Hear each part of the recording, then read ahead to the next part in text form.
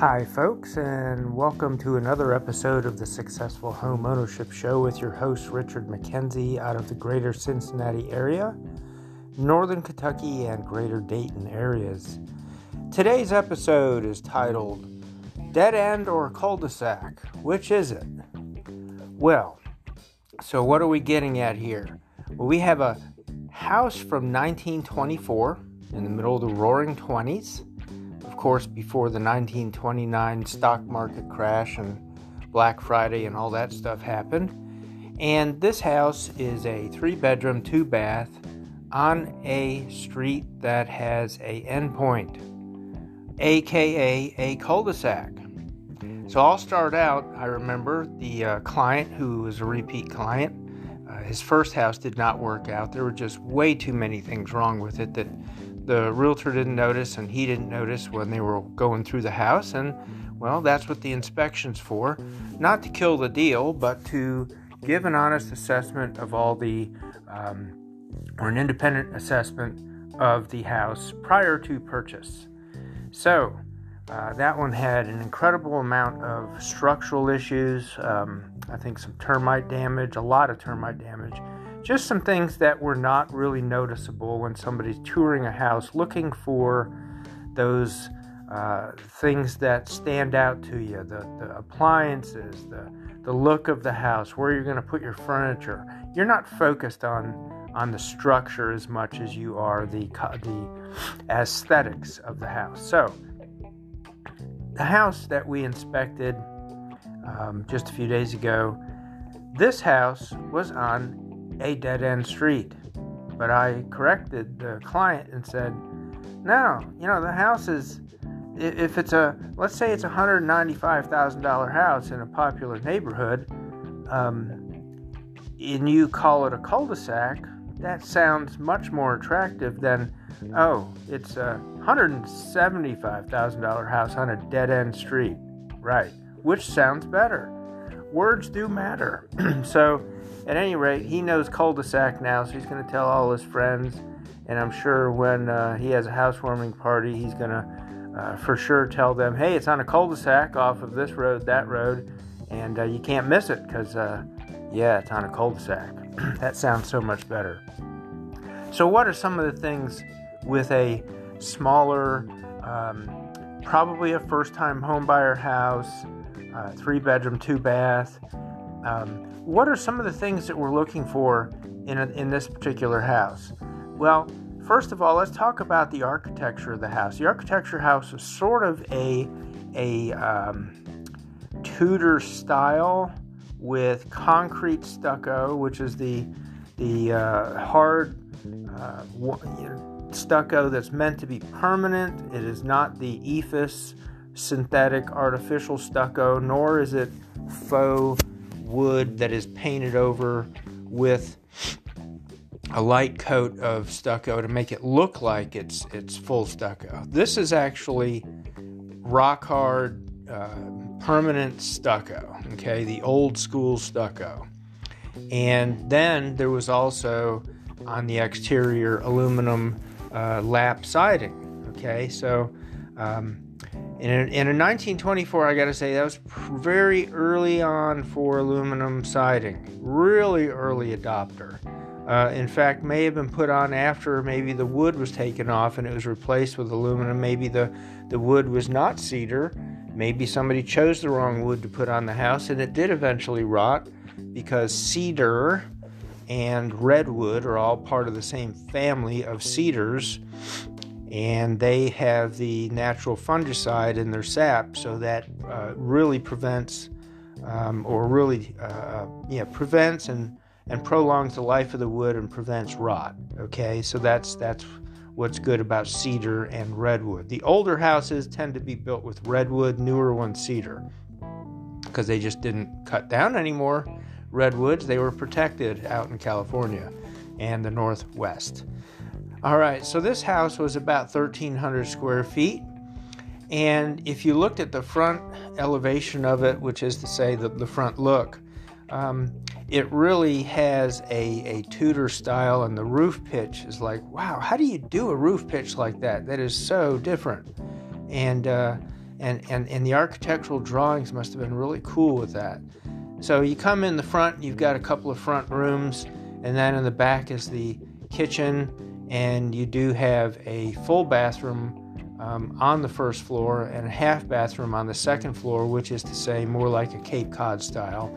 And the garage is a attached garage, but you have to go outside to get into the garage. There's no pass-through door. Perhaps one can be added, not sure, but that was not added at the time of the inspection.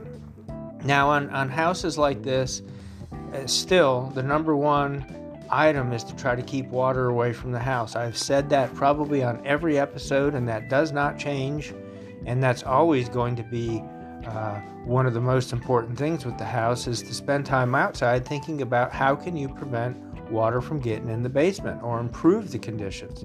There was a couple of spots on the property disclosure. Always read your property disclosure statements, by the way. They tend to be more honest than not, although some people don't be honest on them, and we understand that. There's all types of people. But on this house, there was a couple places in the basement that during heavy soaking rains you get a little bit of intrusion. Well, the front two gutter downspouts were shooting water away from the house about 3 feet. So those definitely could be extended further. And there was some pine straw around the house, up against the house. And stepping into it, you could tell that it was kind of flat and even a little bit negative. So pulling the pine straw and mulch back and adding more topsoil, packing it in, and really creating a positive grade, positive meaning sloping away from the house, can help increase the flow of water away from your house. So that's going to be an improvement right there. How much? I don't know. But a couple of other things. There were a couple of little hairline cracks on the front steps, which create a room under the garage, under the basement, and that can always be improved too, to seal those little hairline cracks so water doesn't get in and doesn't find a way to seep into the basement in that front storage room that typically is under the front porch on fronts of houses in basements. So those things are already immediate improvements. And a couple things with this house. The asphalt driveway really was totally deteriorated. There's really no improving it. There's so many cracks in it and depressions that has just been worn over the years. I would say this driveway is probably 50, 60 years old, the asphalt, and it really is at a point of replacing it. When do you do that? When the time is right for you. When you've saved up the money, you've gotten a couple quotes, and you feel like it's time to replace it, and you just can't take it anymore. That probably is the answer to that question. Okay, going around the back of the house, and we look at the patio, and the patio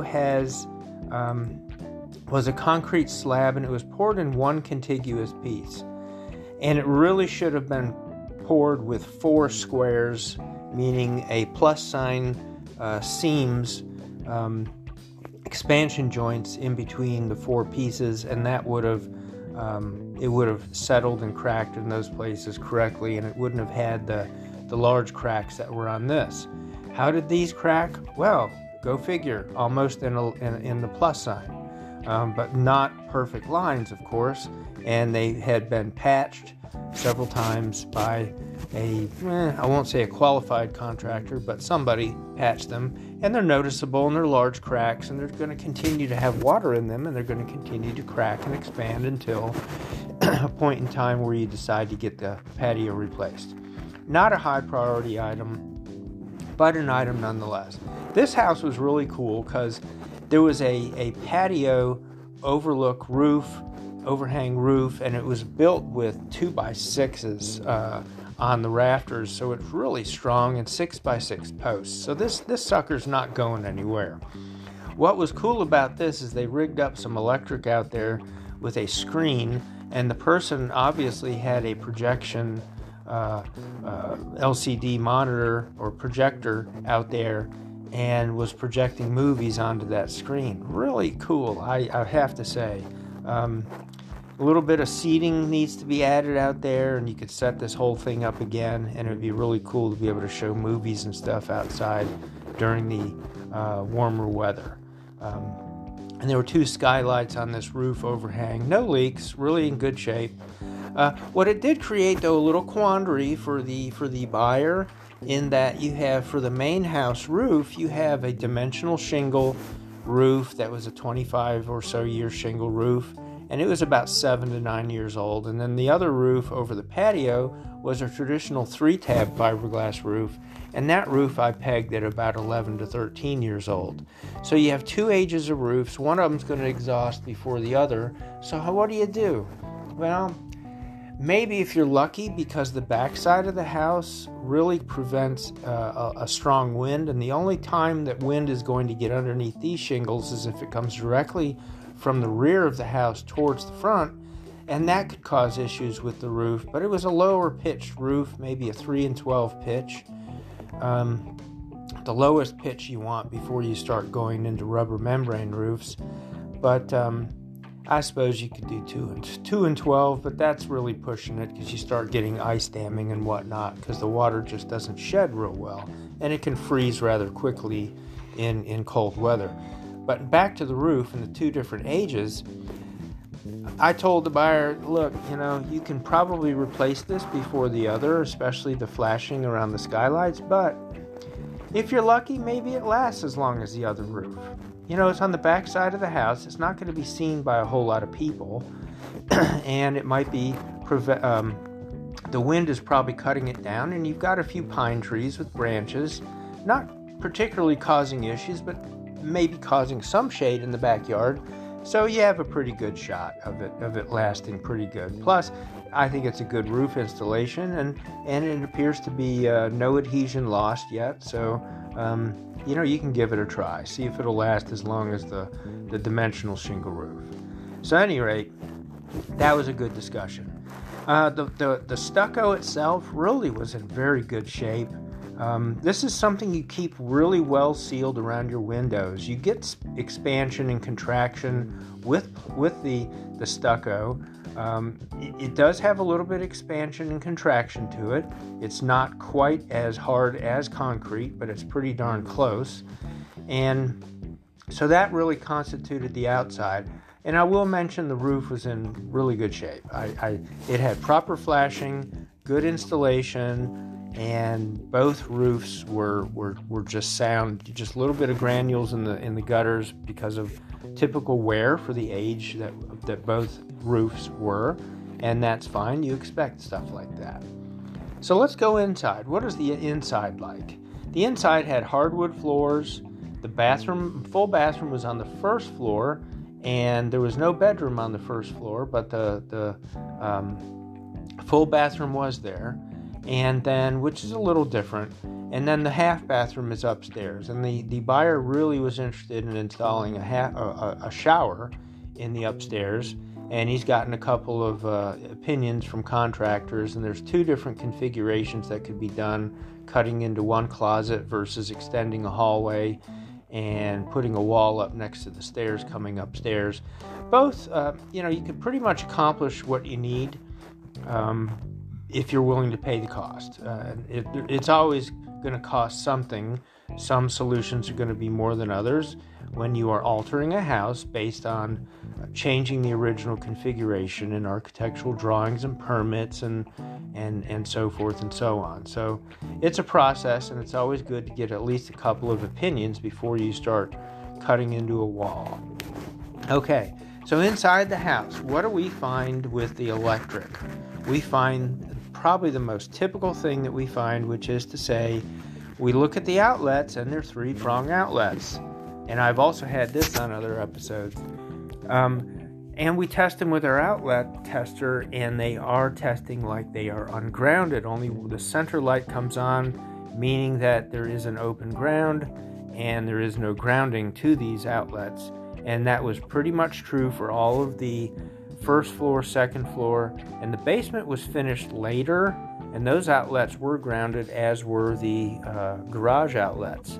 So how do you deal with that? Well, The most expensive way to ground outlets properly is to run a ground wire, but you got to cut into the walls and you create an incredible project of extraordinary expense. The second way, which is to say you consult with a licensed electrician and they will be able to see if you can change out the strategic home run receptacles, which is to say the first outlet fed off of the breaker, and you install GFCI receptacles at those outlets. How many is that? Depends on the square footage and how many 15 amp, 20 amp breakers you have for the lights and outlets. And the other method is to say you change out the breakers in the panel, if you can, with GFCI breakers. Now, you have to have a panel, obviously. Well, it's maybe not so obvious, but the panel needs to be modern enough that it can accept GFCI breakers. So if you have one of those Wadsworth older 1950s, 60s, 70s panels, you're probably going to have to replace the panel, which is more expensive, obviously, than just simply replacing some of the breakers with the GFCI breakers. Now, that all requires further valuation by who? By a licensed electrician. When? Prior to closing. Get your estimates and so forth before closing. Don't wait till after closing. But Richard, they have told us there's no repairs and they're not, we had to bid against 20 other people to get this house, so we've waived our inspections, blah, blah, blah. Still get the inspection for information purposes only. You need a honey-do list. Now, sometimes the sellers in the current market that we're in now, they can reject the inspection, which is just so absurd to me.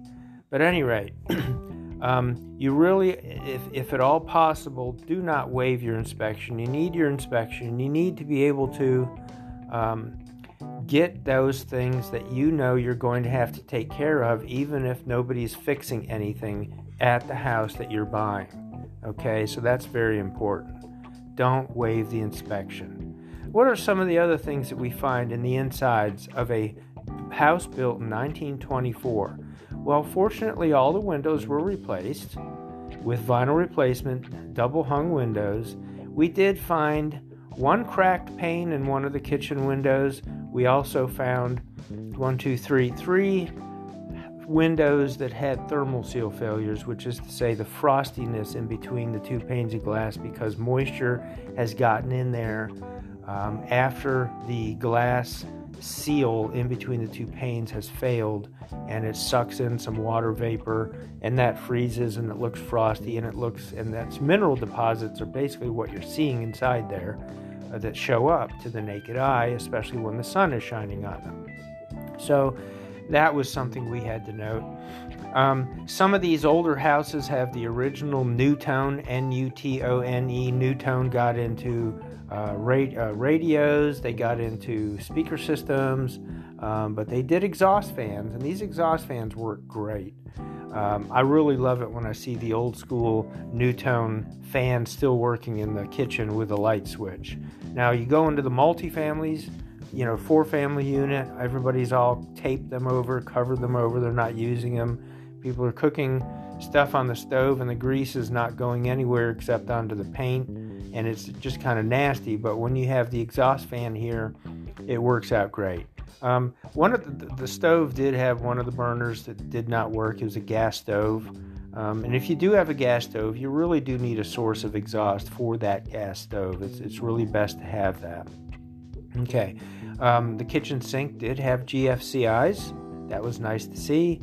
And the bathroom also had GFCIs, and those were grounded, and those were functioning properly. And as I mentioned, we had a few thermal seal failures. But overall, after noting the electric for the outside, the electric being ungrounded for the first and second floors, the bedrooms and everything else were really pretty much acceptable. And then was time to evaluate the attic. What do we see in an attic for a house that's from 1924? You see a really strong roof, I will tell you that, a structure. 2x6s or 2x8s, Maybe at one time this house had a tile roof, possibly.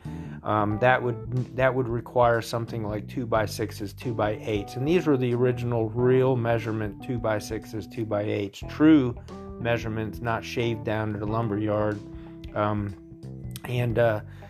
Everything was fine in the attic except it only had 6 inches of rock mineral wool insulation, which really in this day and time, you don't want to lose heat into your attic. You don't want to heat the attic and waste your electric and gas, and good and well that our power bills are not going down. They always appear to be going up.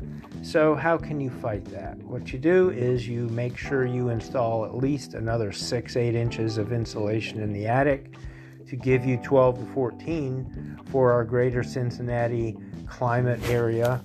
And if you're up in Cleveland or the Buffalo, Erie, Snowbelt area, you're probably talking 16 inches of insulation would be necessary to keep your attic cold, but your house warm. Okay, so that's what you want. You want a good breeze in your attic, which this house had, and you want to keep your attic cold.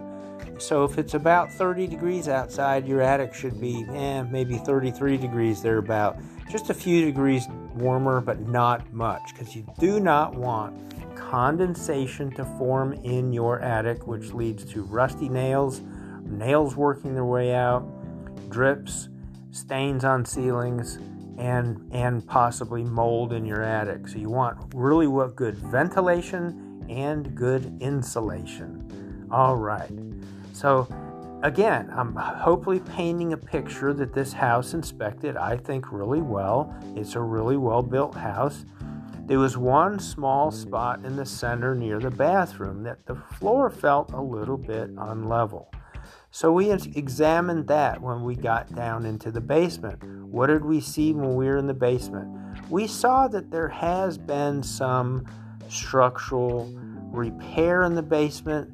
Not much. There was another post added behind one other lally column, a 6-inch steel cylinder post that was properly attached. But for whatever reason, they decided to put another one behind it, and it was also properly attached.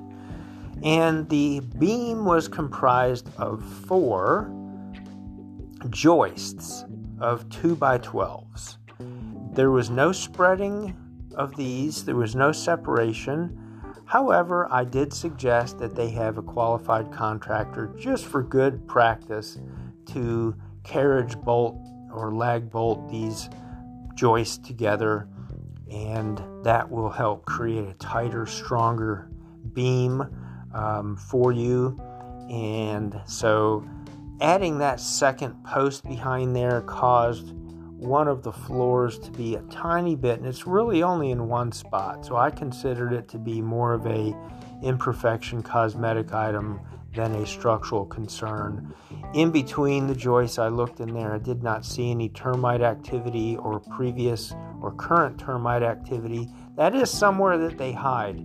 If you have a beam comprised of several joists put together, sometimes in between there, especially at the ends, you can find some of the mud tunnel activity from termites, and that is something that you want to note and pay particular attention to. It's a fine detail that's hard to see.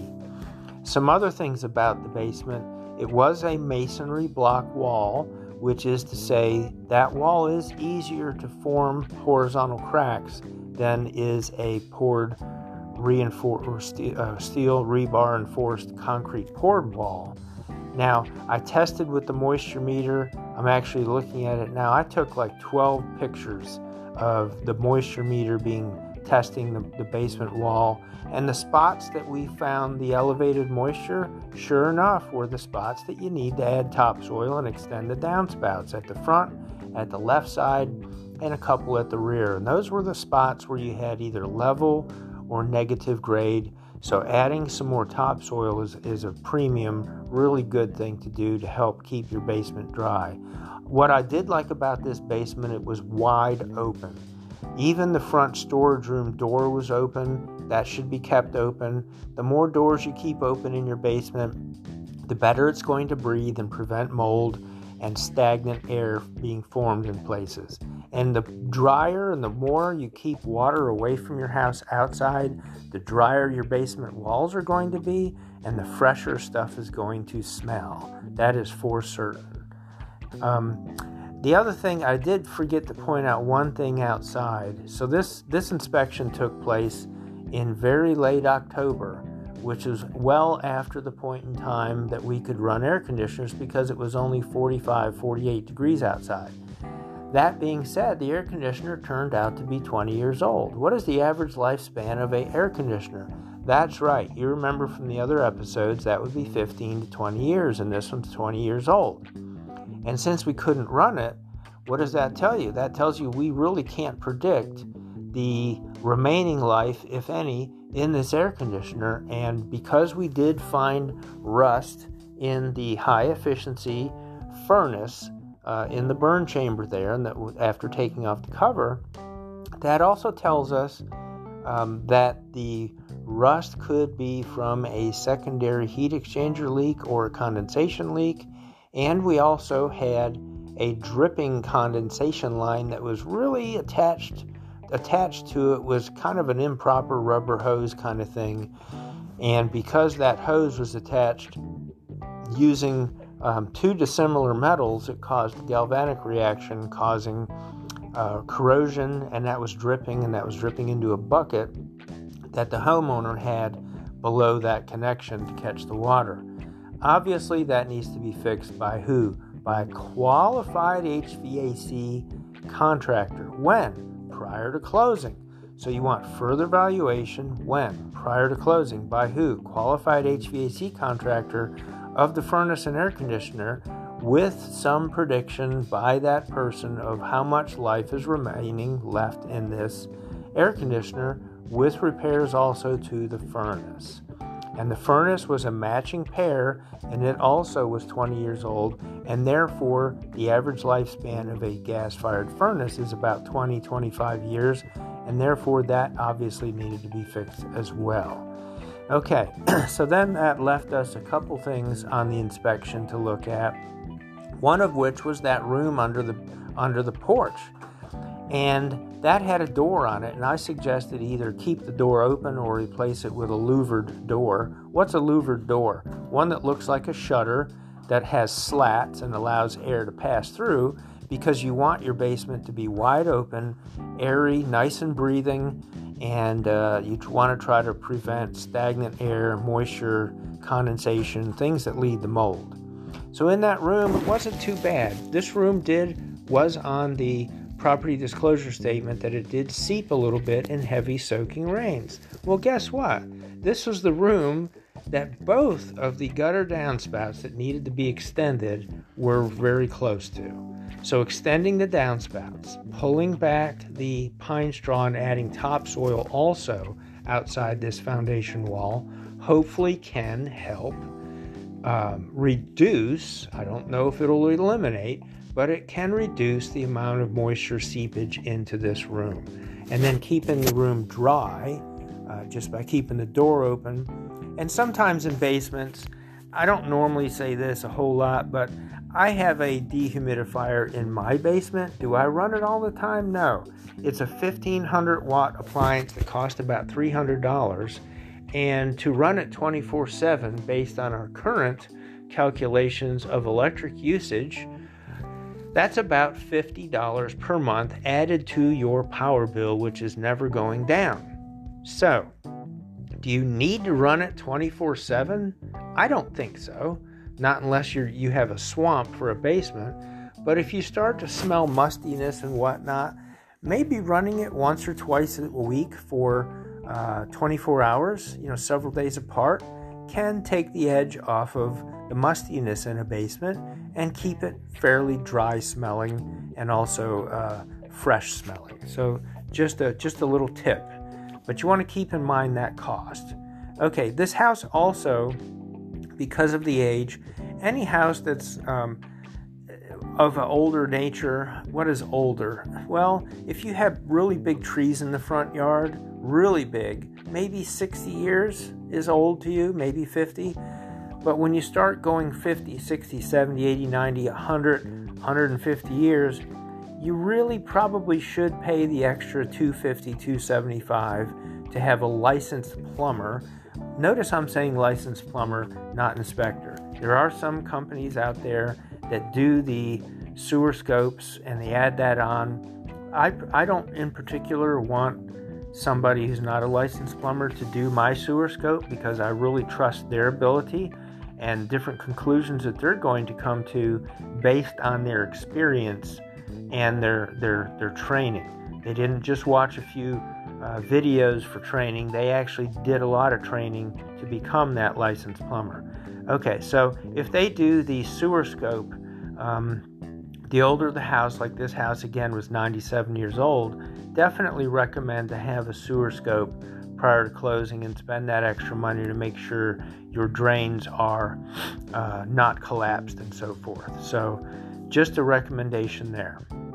The other thing I would suggest is to make sure that you get, again, all property disclosure statements from the homeowner if possible, and then follow through on the inspection and do the things that are in there. At the inspection, your inspector should definitely help you prioritize the most important to the least important, and which things, depending on the market that you are in, what things are those most important that you typically ask for. We can't tell you what to ask for in total, but we can certainly help you prioritize things and help you with your realtor.